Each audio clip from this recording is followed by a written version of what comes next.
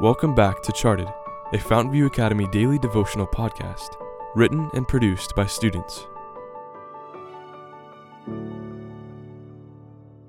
Episode 117, written by Nahi Kim. Chaos in an Airport, Part 1. Through sincere prayer, we are brought into connection with the mind of the infinite. We may have no remarkable evidence at the time that the face of our Redeemer is bending over us in compassion and love. But this is even so.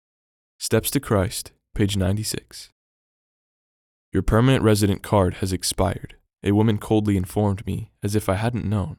I know, but it's in process of being renewed, I continued explaining, as my frustration and nervousness grew.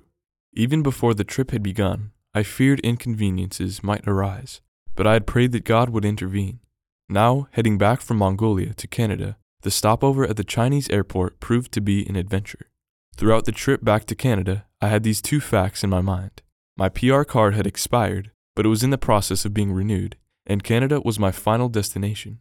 After I explained the reason behind the problem with my PR card, I desperately voiced my need for help to Mrs. Passos, my travel group leader.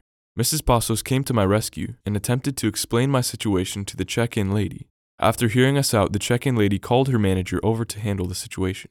Soon enough, the manager informed us that the Canadian Embassy would call in approximately 10 minutes. While precious time was mercilessly ticking by, I moved over to a line of people and remained there. I was anticipating a call from the Canadian Embassy, and if it didn't come soon, I and the rest of my travel group would miss our flight. I remember asking my Heavenly Father to take control as I waited for a solution to crack this chaos. Throughout all this commotion, with limited time, my Heavenly Father was right beside me. He was waiting to prove to me that He was in control and that everything would happen according to His timing, although it did not seem so at the time. Don't forget to listen to the next episode to hear the rest of this story.